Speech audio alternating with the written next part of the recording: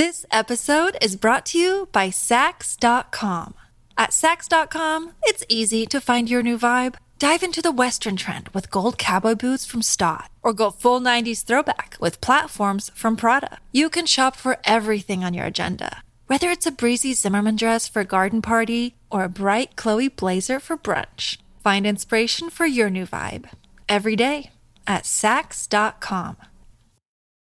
When you need mealtime inspiration, it's worth shopping Kroger, where you'll find over 30,000 mouth-watering choices that excite your inner foodie. And no matter what tasty choice you make, you'll enjoy our everyday low prices, plus extra ways to save, like digital coupons worth over $600 each week. You can also save up to $1 off per gallon at the pump with fuel points. More savings and more inspiring flavors make shopping Kroger worth it every time. Kroger, fresh for everyone. Fuel restrictions apply. Look, Bumble knows you're exhausted by dating. All the, must not take yourself too seriously, and 6'1" since that matters, and what do I even say other than, hey? Well, that's why they're introducing an all-new Bumble, with exciting features to make compatibility easier, starting the chat better, and dating safer. They've changed, so you don't have to. Download the new Bumble now. Welcome to the New Books Network. Hello, everybody, and welcome back to New Books in Art, a podcast channel on the New Books Network. I'm Tanya Tolar, the host of the channel. Today, we'll be talking to Erin Shea about her new book, Mongol Court Dress, Identity Formation and Global Exchange. Erin Shea, welcome to the show. Thank you. Thank you so much for having me. Erin, I wonder if you could begin the interview by telling us a bit about yourself. Sure.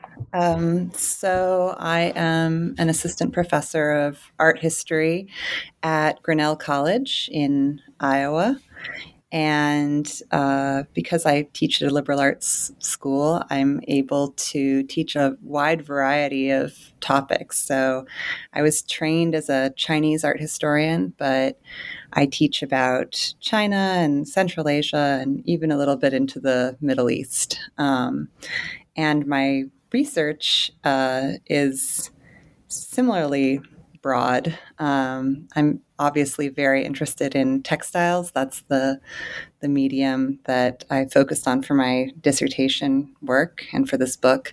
But I'm sort of interested in the connections between China and the rest of Asia, sort of the broader world, in what we call in China the Middle Period, so sort of 10th to 14th centuries.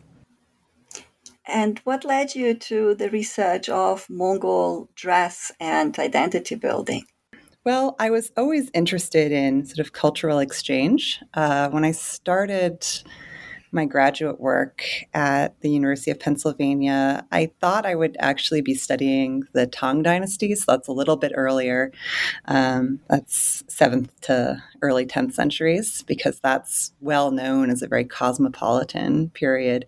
But then my first year, I took a class with my advisor, Nancy Steinhardt, about the Mongol period. And I just realized there was so much information that existed and hadn't really been fully explored, especially from the Chinese angle. And I've also always been interested in textiles, but it occurred to me that when you're studying nomadic peoples, especially, and anyone, but especially nomadic peoples, textiles are extremely important, wearable wealth. And so I set off to learn more about how to analyze textiles, and I sort of went from there. So I guess the beginning of graduate school, I was already oriented that way. Right. So where can we look for the origins of Mongol court dress? The origins, as I see it, so the Mongols were, they were confederate. They were sort of a disparate group of people confederated in 1206 by Chinggis Khan. Sort of groups living in what is present-day Mongolia. And so they obviously were living and had their own sort of artistic products and rituals that they were engaging with in the pre-imperial period. But what I see as the origins for sort of the court dress system starts with the formation of the empire. So it starts with Chinggis Khan and the sort of rapid expansion of the Mongol Empire across Asia. And the borrowing, they sort of borrowed from different groups that they encountered as they went. And I think for me, I see, especially in China with the Yuan dynasty, which was founded by Chinggis's grandson Kublai, I see the Khitan and the Jurchen, who were groups that ruled over large parts of North China prior to the Mongol period, as a key inspiration for the Mongols. They looked at these groups, which were semi-nomadic, and how they were able to engage with the cultures of China and other sedentary civilizations, and use sort of pre-existing motifs, pre-existing,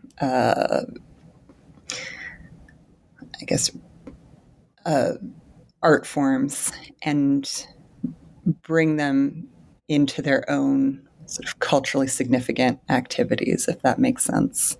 Mm-hmm. So what kind of material are we talking about? Is it silks, or is it something else as well that they've been using? Yeah, so in the pre-imperial period, the Mongols were not using a lot of silk. Silk was made in the south, so in southern China. That's where silk was cultivated, and had to be imported to northern groups. But very soon after the foundation of the Mongol Empire, we know that there were populations of weavers weaving silks for the Mongols in different places in Central Asia, in present-day China. And so, yeah, when I talk about Mongol court dress, I'm talking about basically luxury silks, and especially silks woven with gold, which are referred to in the period as nasij, which is from the Arabic word. Probably refers to a compound weave with an overall feeling of gold. What in Western text is sometimes called cloth of gold, which is very unspecific, but probably a lampas weave, silk with gold thread. And where were these textiles produced? Would the court have its own textile production, but this was also a movable court, as I understand. So, or would that be centralized somewhere, or were there several centers of the textile production? How does that look like in the early period? Beginning in the 1220s, there were centers for weavers established that made materials for the court. So although the court was moving and there were multiple, and by court there wasn't a centralized court per se in the early period especially, but sort of the horde, the encampment would have been moving around. But it's pretty clear from beginning in the 1220s that weaving centers were established because large looms are harder to move around. And so the Mongols seem to have established sedentary centers for the production of luxury materials. And by the foundation of the Yuan dynasty in China, under Kublai, you have 3 specific centers of weavers it's staffed by basically Chinese and Central Asian weavers. And there are 3 centers that specialized in the weaving of gold woven textiles for the court. So there was centralized production, and they didn't move, although the court did. So you said very luxury material, silks, and it needs to be imported. But what other materials were they using for their robes? So what would the more general public be clad in if not silks? Yeah, probably more practical materials like wool and felt. Certainly, felt was really, really important to the Mongols and to other nomadic groups. Felt, they were clothed in felt, but their tents were made of felt. The mats they sat on were made of felt. Felt is sort of the nomadic material par excellence because it's you can make it while on the move, and it's water repellent and it's good for cold weather. So certainly felt. And it also seems like there was probably woven wool as well. There's some evidence for that, but we don't have as much as we do for the silk material. So even though people were probably not wearing silk in the quotidian context, that is what has been preserved in treasuries and in tombs and things like that. So it gives us a funny sort of unbalanced sense of what people were actually wearing. Yeah. Yeah, I just wanted to ask if we have anything of that preserved at all, because a lot of this material would disintegrate through centuries. Obviously, organic materials are prone to or reused or just not preserved very well. Yeah, it's a shame that I don't think that there's very much wool material preserved from the imperial period. I know that there was a somewhat recent excavation of a cave burial in Mongolia that has some wool textiles, women's robes made of woven wool that date from a couple centuries before the Imperial Mongol period, so I think about 10th century. So we know that these existed, but unfortunately, they were not, I guess they were not prized enough to be preserved in sort of a funerary context. Yeah. So your chapter 2 then discusses this that we've already touched upon, the robing of Kublai's court. Could you tell us about your investigation of social and ceremonial functions that the dress at Kublai's court had? Yeah. So this is something actually that is really special with the Mongol period in China, that the Mongols came in and instead of adapting Chinese court ritual to their own purposes, they sort of imposed their own ceremonies on this larger court. So that is in stark contrast with any groups that came before. And something really important for the Mongols was hierarchical robing.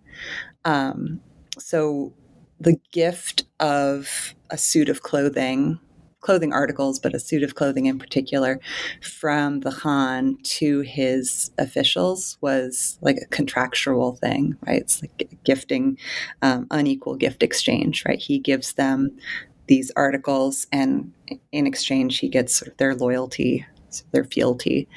And so in the Yuan period, and even before the Yuan period, in the imperial, at the beginning, starting in even the 1240s, we have records of this robing and this gift exchange started happening on a larger and larger scale. And so the Khan would gift thousands of his officials, thousands of his men, suits of clothing, and then they would all wear these suits of clothing to special ceremonies, which in the Chinese historical material is referred to as the Jisun ceremony,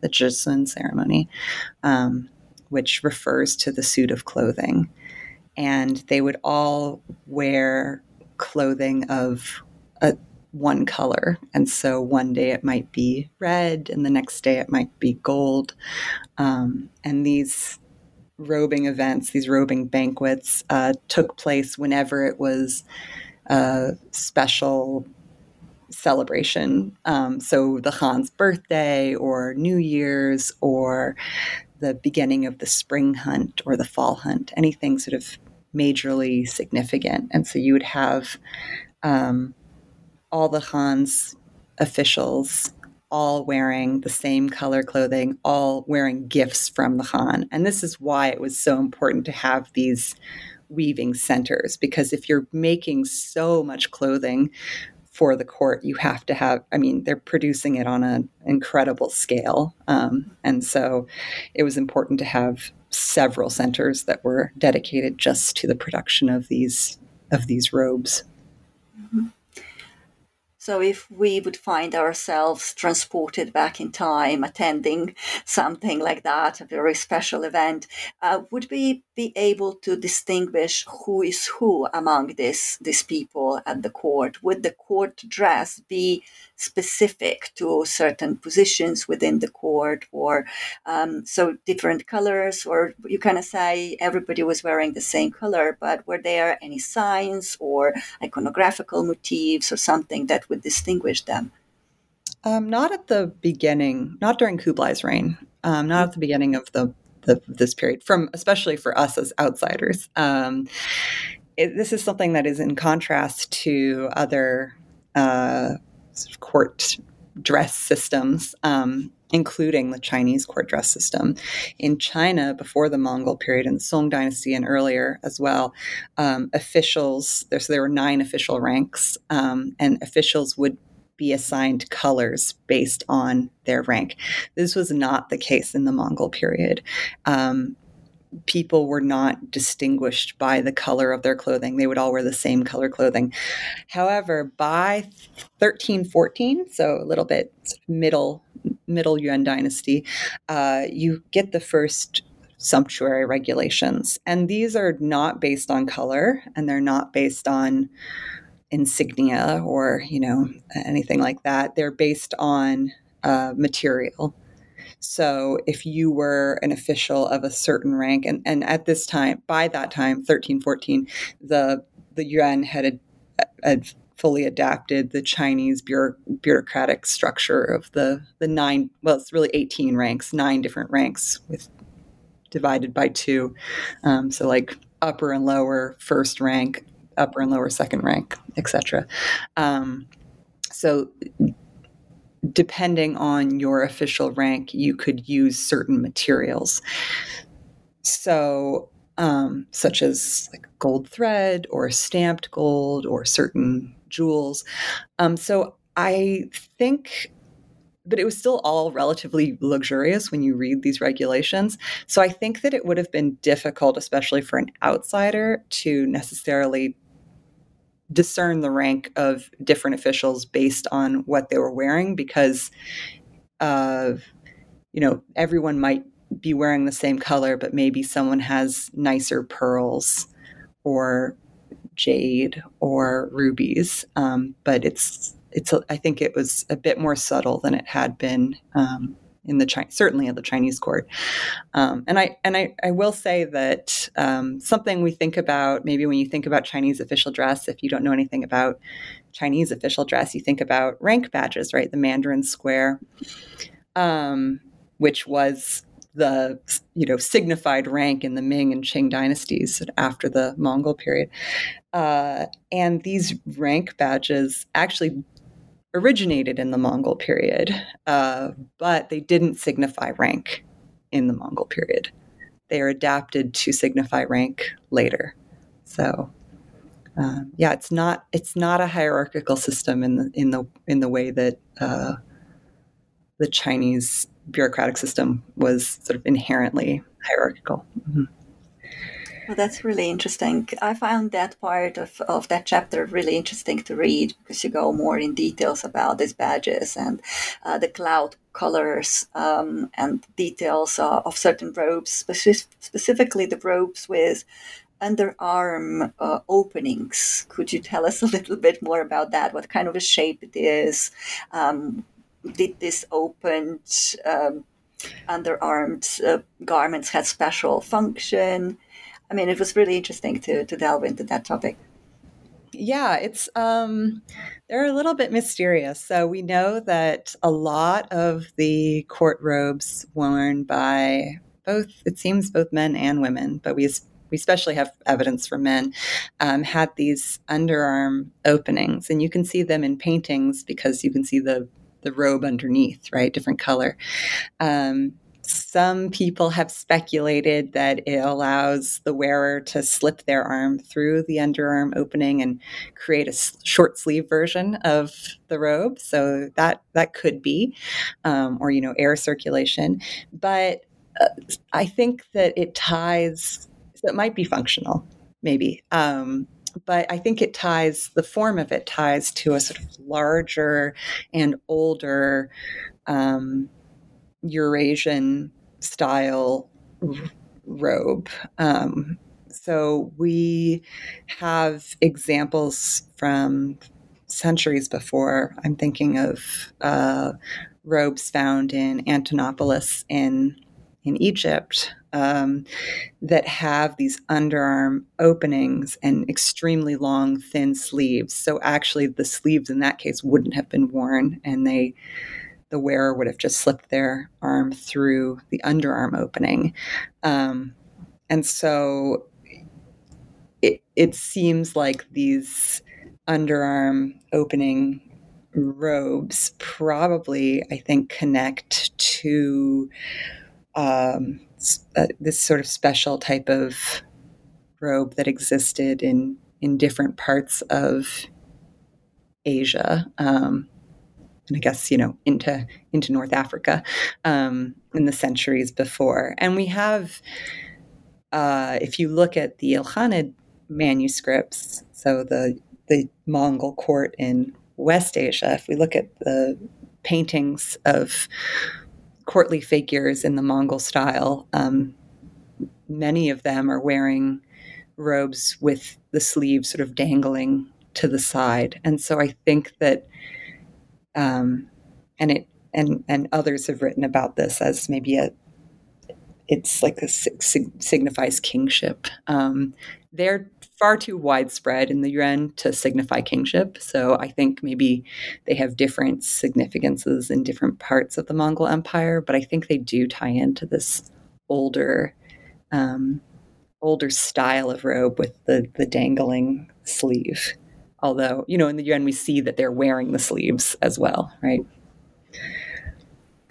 Yeah, definitely really interesting element.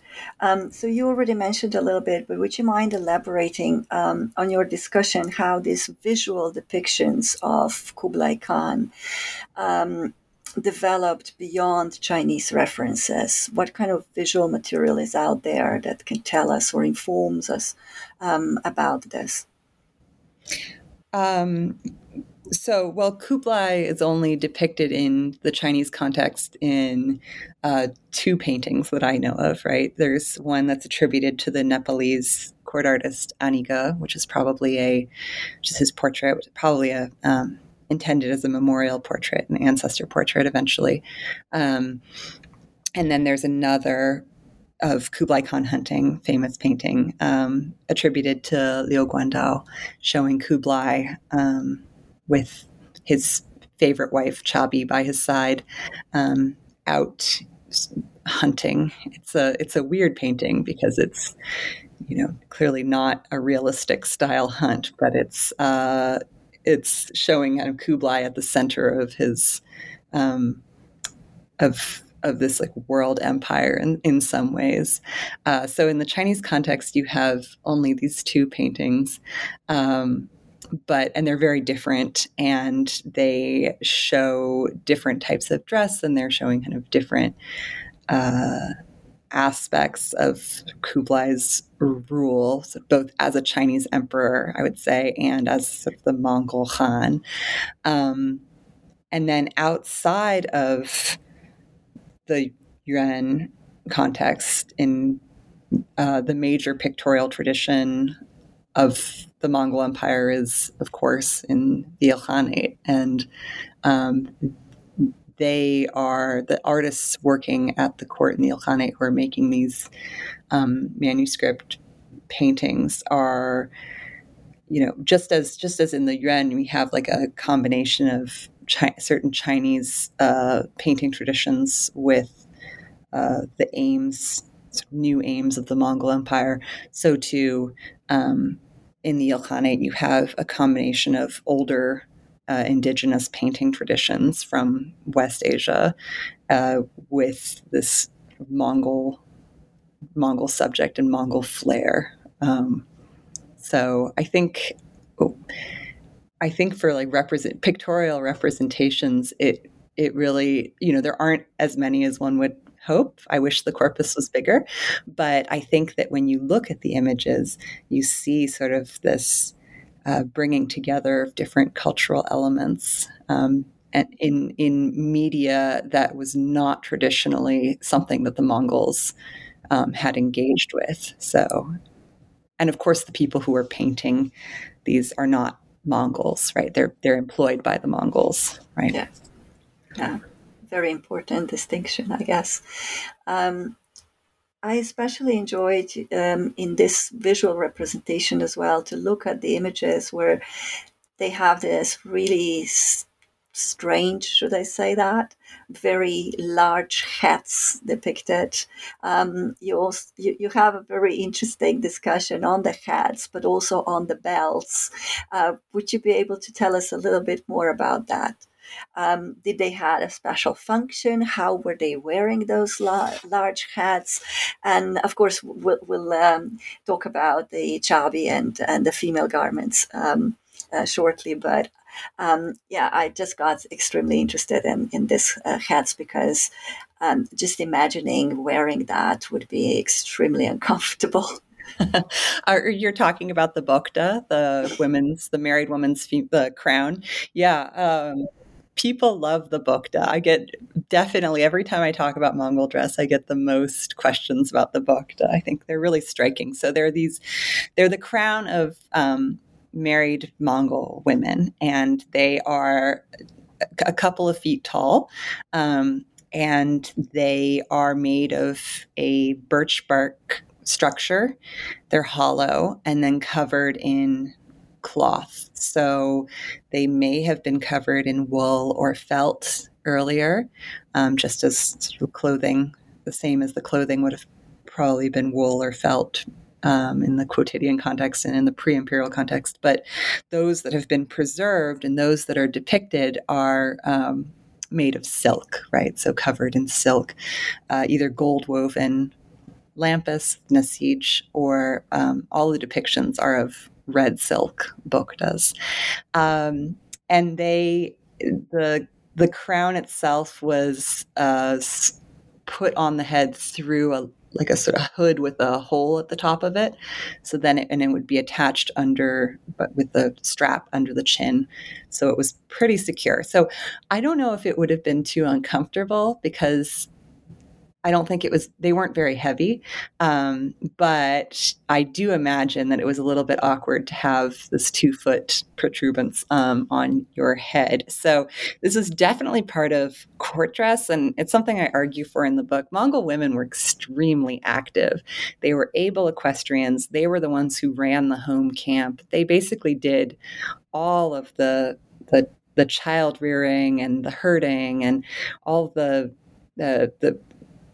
major functions of daily life. And I imagine that doing all of this whilst wearing a bokda on your head would have been pretty annoying. And so although we have a lot of descriptions of Mongol women wearing these, I do wonder, I assume that they were worn for special occasions, so like court ceremonies and maybe if visitors came, they were part of formal dress, but I don't think that women were wearing them in a daily context.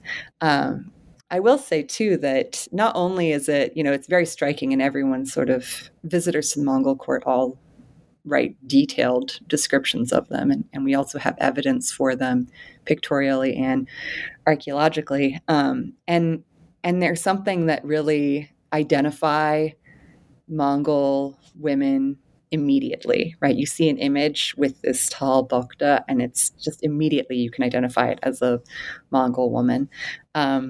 And I'll say that also they were excavated, several boktas have been excavated actually in Siberia, in Western Siberia, and in the Volga river basin, so in the area of the Golden Horde. So this was something that was worn, it seems, across the empire, right? We have images from the Ilkhanate, we have images and excavated material from the Yuan, we have excavated material from the Golden Horde. So it was clearly, quite special and quite widespread. So I don't know that they were wearing them all the time, but they certainly were wearing them frequently, and it was an important symbol of Mongol identity. This episode is brought to you by Saks.com. At Saks.com, it's easy to find your new vibe. Dive into the Western trend with gold cowboy boots from Stott, or go full 90s throwback with platforms from Prada. You can shop for everything on your agenda, whether it's a breezy Zimmermann dress for a garden party or a bright Chloe blazer for brunch. Find inspiration for your new vibe every day at Saks.com. Will you dedicate a special chapter to Chabi, to Kublai's most influential wife? Obviously, she would be wearing this bokta, as you say, but is there anything else that would distinguish her from other women at the court? Again, in a dress or in designs, something that we could visually understand that she is Chabi. I think probably she was wearing more jewels than other women. When we look at the only images that we have of sort of mass assemblies of Mongol women in the courtly setting are from Ilkhanid manuscripts. So if we want to extrapolate that, if we're making an assumption that the court at the Ilkhanate is the Mongol court at the Ilkhanate is looking like the Mongol court at the Yuan. But in the Ilkhanid material, we see that the Mongol women are all dressed in red robes, red bokta. They're all wearing basically the same thing. But I would say that when we look at the portrait, of course, just like Kublai, Chabi's image in China only exists in the same two locations as Kublai. So her memorial portrait, and then in Kublai Khan Hunting by Liu Guandao. And in her memorial portrait, it's we see that her bokta and her ears and her neck, she's just totally dripping with pearls, basically, big pearls, and also something called maybe hyacinth stone, which is not a ruby, but it's a big red stone. So she's wearing a lot of very valuable stones. And so I would think that just like the Khan, the Khatun, basically she's wearing this very similar style dress as the rest of her court, but just a nicer version of it, more elaborate, nicer materials, more jewels. Mm-hmm. So you've already mentioned some of the textiles where they are preserved. My question is there an object, is there a textile fragment or a piece of garment that you find particularly interesting? Well, that's a good question. I'm thinking my Rolodex of Mongol textiles in my head. Sorry. No, it's fine. No, I mean, there's so many that I love this material. It's one of the reasons why I study it, is because I think it's so interesting, and it's very diverse. Even though I keep saying it's all silk and gold, there's lots of different patterns drawing from all over Asia. I would say I really, I'm trying to think of one in particular that I that I really like. Maybe the Bokta in the China National Silk Museum in Hangzhou, which they've lovingly restored. So it's made of nasij, it's made of gold woven lampus, and it has some pearls on it as well. So some of the ornament has been preserved, and it's a beautiful object. It's been well restored. And yeah, and I illustrated it in my book, and I like it because it shows sort of it's big, and you can see when you see it in person, you see how big it is. I guess another object would be the robe on the cover of my book, which is a bianxian or braided waist robe that has decoration in woven decorations in gold on the shoulders, and I like that robe because it isn't the flashiest robe preserved from the Mongol period, but it shows, I think, it's sort of the typical male Mongol robe with this braided waist, and it has some gold decoration, and I think it shows that, they weren't all necessarily covered in gold, but often gold was incorporated as a design element, even in robes like this one, which is made of silk. It's a nice robe, but it's not the nicest robe. So I think it's nice because it's sort of a middle of the road court robe, and I like that about it.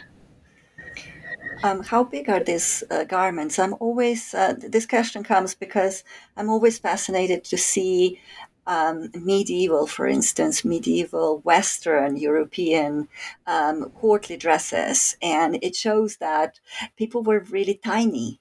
They were like 1.5 meters or something like that, and those dresses would not be something you and I could actually try on because they were so much smaller. How big are these garments? They are also not huge. They're not.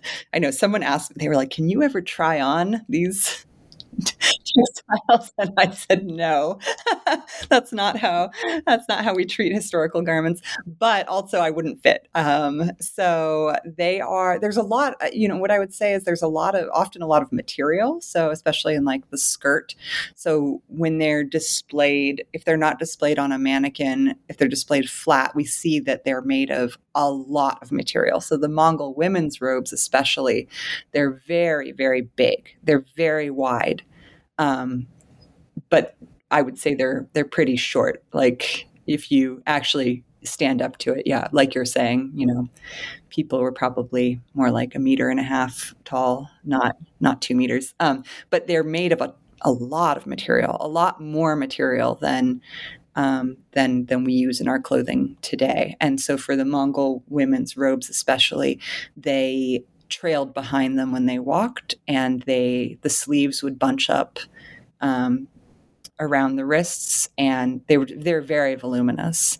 So I think that something that's striking actually about Mongol court dress when you see it in person is that it doesn't seem small. Like medieval European dress can sometimes seem quite petite, I think, because of the quantity of textiles that were used. And again, that's because it's luxurious to use so much, it's so much fine material. It's a symbol of power, right? Power. Yeah, fascinating. So one of the main themes of your book is that the Mongol period across Asia saw this introduction of something like international Mongol visual style. And it spread literally across Asia relatively quickly within a generation. What would you think? Why was such a success for this, and how it was achieved beyond the obviously expansion of the empire? Yeah, it's a good question because it's astonishing. You see, within a generation, really, material that is being produced in both present-day Beijing, which was called Dadu at the time, and Tabriz, so almost 6,000 kilometers apart. And, the buktas are similar. The court robes are similar if we're talking about women's dress. When people talk about the Mongol Empire, they often talk about these courts as having kind of like interchangeably, which I think is we shouldn't do. We should talk about them individually, but it's because it's so striking. The similarities are very striking. And I think it's because the Mongols, their dress was very recognizable, and it was recognizable as powerful. They were the powerful group.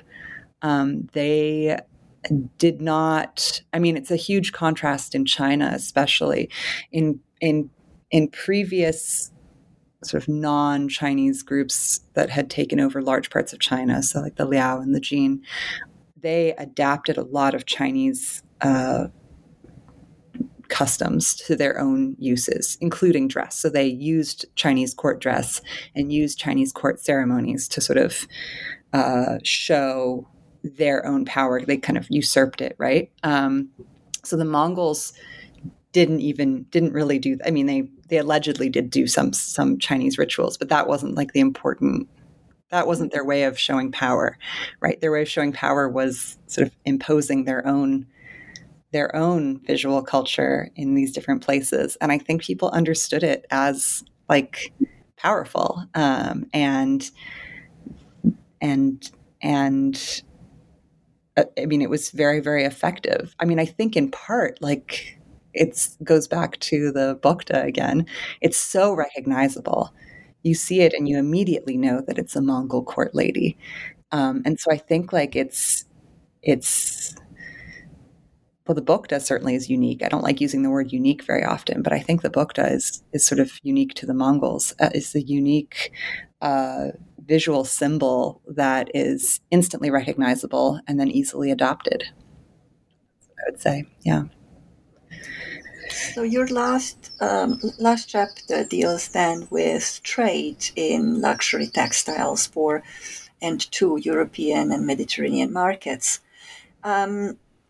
Why were these textiles so popular in Europe?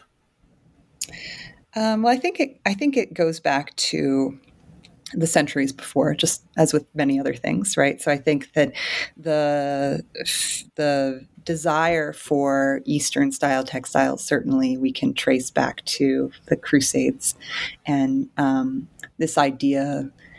I'm not a European historian, but others have argued, and I think pretty convincingly, that there's a connection between Eastern objects, Eastern textiles, and like the Holy Land, which is maybe one of the reasons why Mongol textiles and other Eastern textiles before the Mongol period show up so often as ecclesiastical vestments, right? This is one of the major sources for Mongol textiles, is European church treasuries.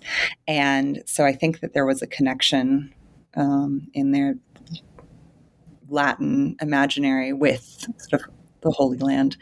But I think also Mongol textiles are luxurious. They're covered in gold. They're beautiful. They have they bring together all sorts of imagery from across Asia. And I think to a certain extent, the Latin West was aware of the Mongols, and I mean, certainly because they made it all the way to Hungary in the 1240s.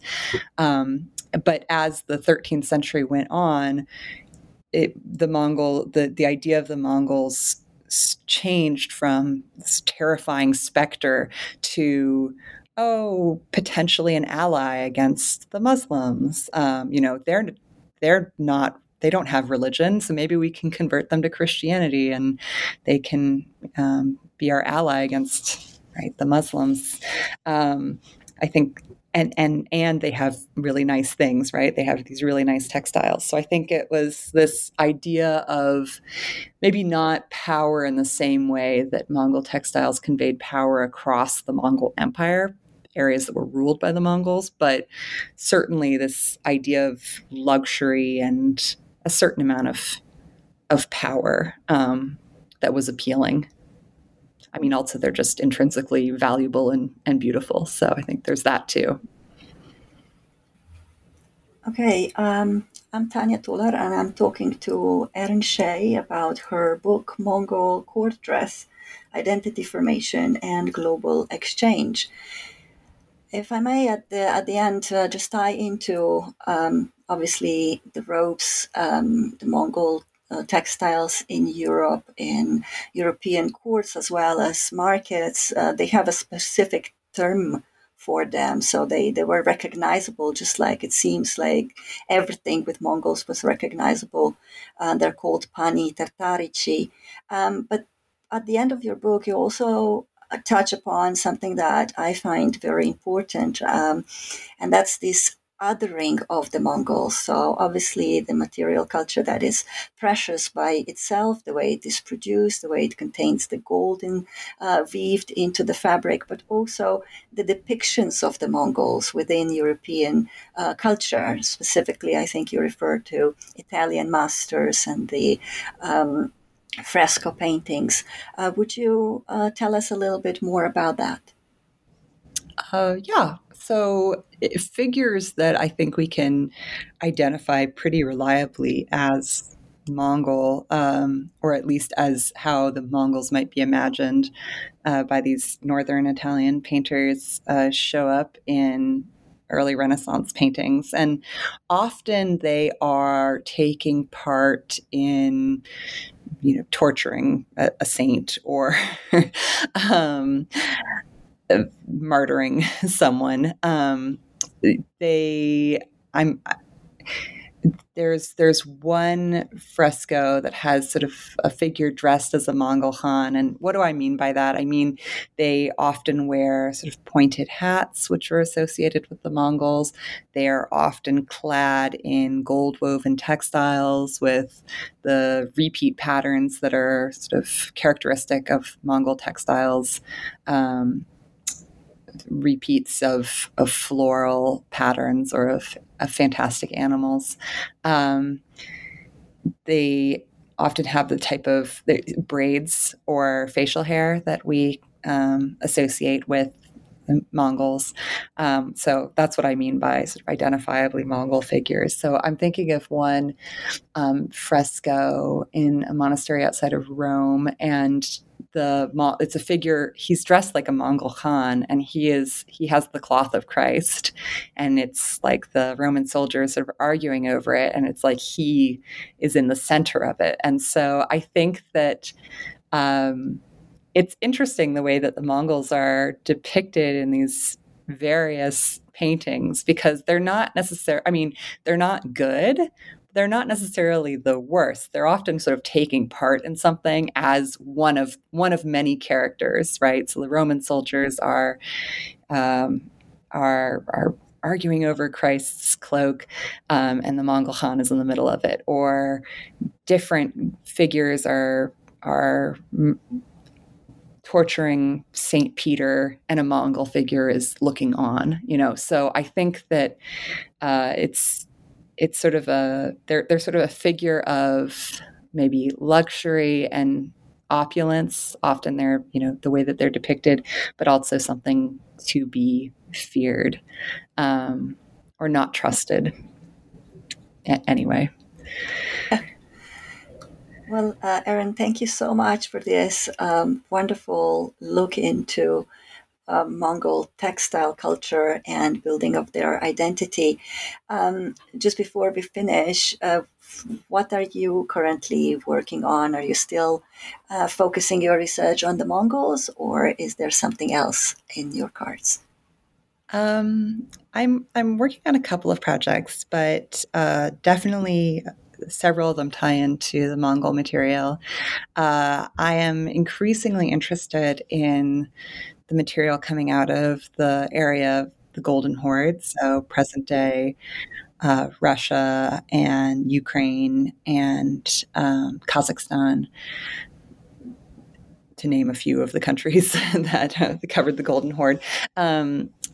there's a lot of archaeological material there, and so I'm interested in looking at that in the broader context of the Mongol Empire, but also sort of differentiating like what made these courts in the Mongol Empire different from each other. How was visual culture being used differently at each place, or because they, as I said before, they aren't interchangeable, although we often use this material interchangeably, which, I would like to, I guess I'm interested in looking more at like the local contexts of this larger empire. So that's something, I have a sort of larger project going on that will be looking more into Golden Horde material. I'm also looking into the actual materials a little bit more. So I've been investigating the production of gold thread. I recently wrote an article about gold thread in the Mongol period, and I'm hoping to look into the impact on a specific type of gold thread that was proliferated during the Mongol period and its impact on sort of the luxury textiles of Europe, because the type of gold thread that was made, that was preferred in the Mongol period, was very different from the gold threads that had been used previous to that period. So I'm looking more into detail on that. And then I have another project that is looking more into like the Mongol legacy in the Ming. So yes, all connected to the Mongol Empire, but sort of taking the material from the book and delving in deeper and trying to be more specific, because although my argument in the book is that you have this, larger, recognizable Pan-Asian Mongol culture, I think it's really, really important to look at the Mongols on their own terms. And part of that is looking at the Mongol Empire in very specific places and how these phenomena were expressed, not just on a really large scale, but also more locally. So I guess it's like the global and the local. Fantastic. I'm already looking forward to that. So more to the Mongols in the future. Thank you very much, Irene, for your time and for sharing your knowledge with us. Thank you. Thank you.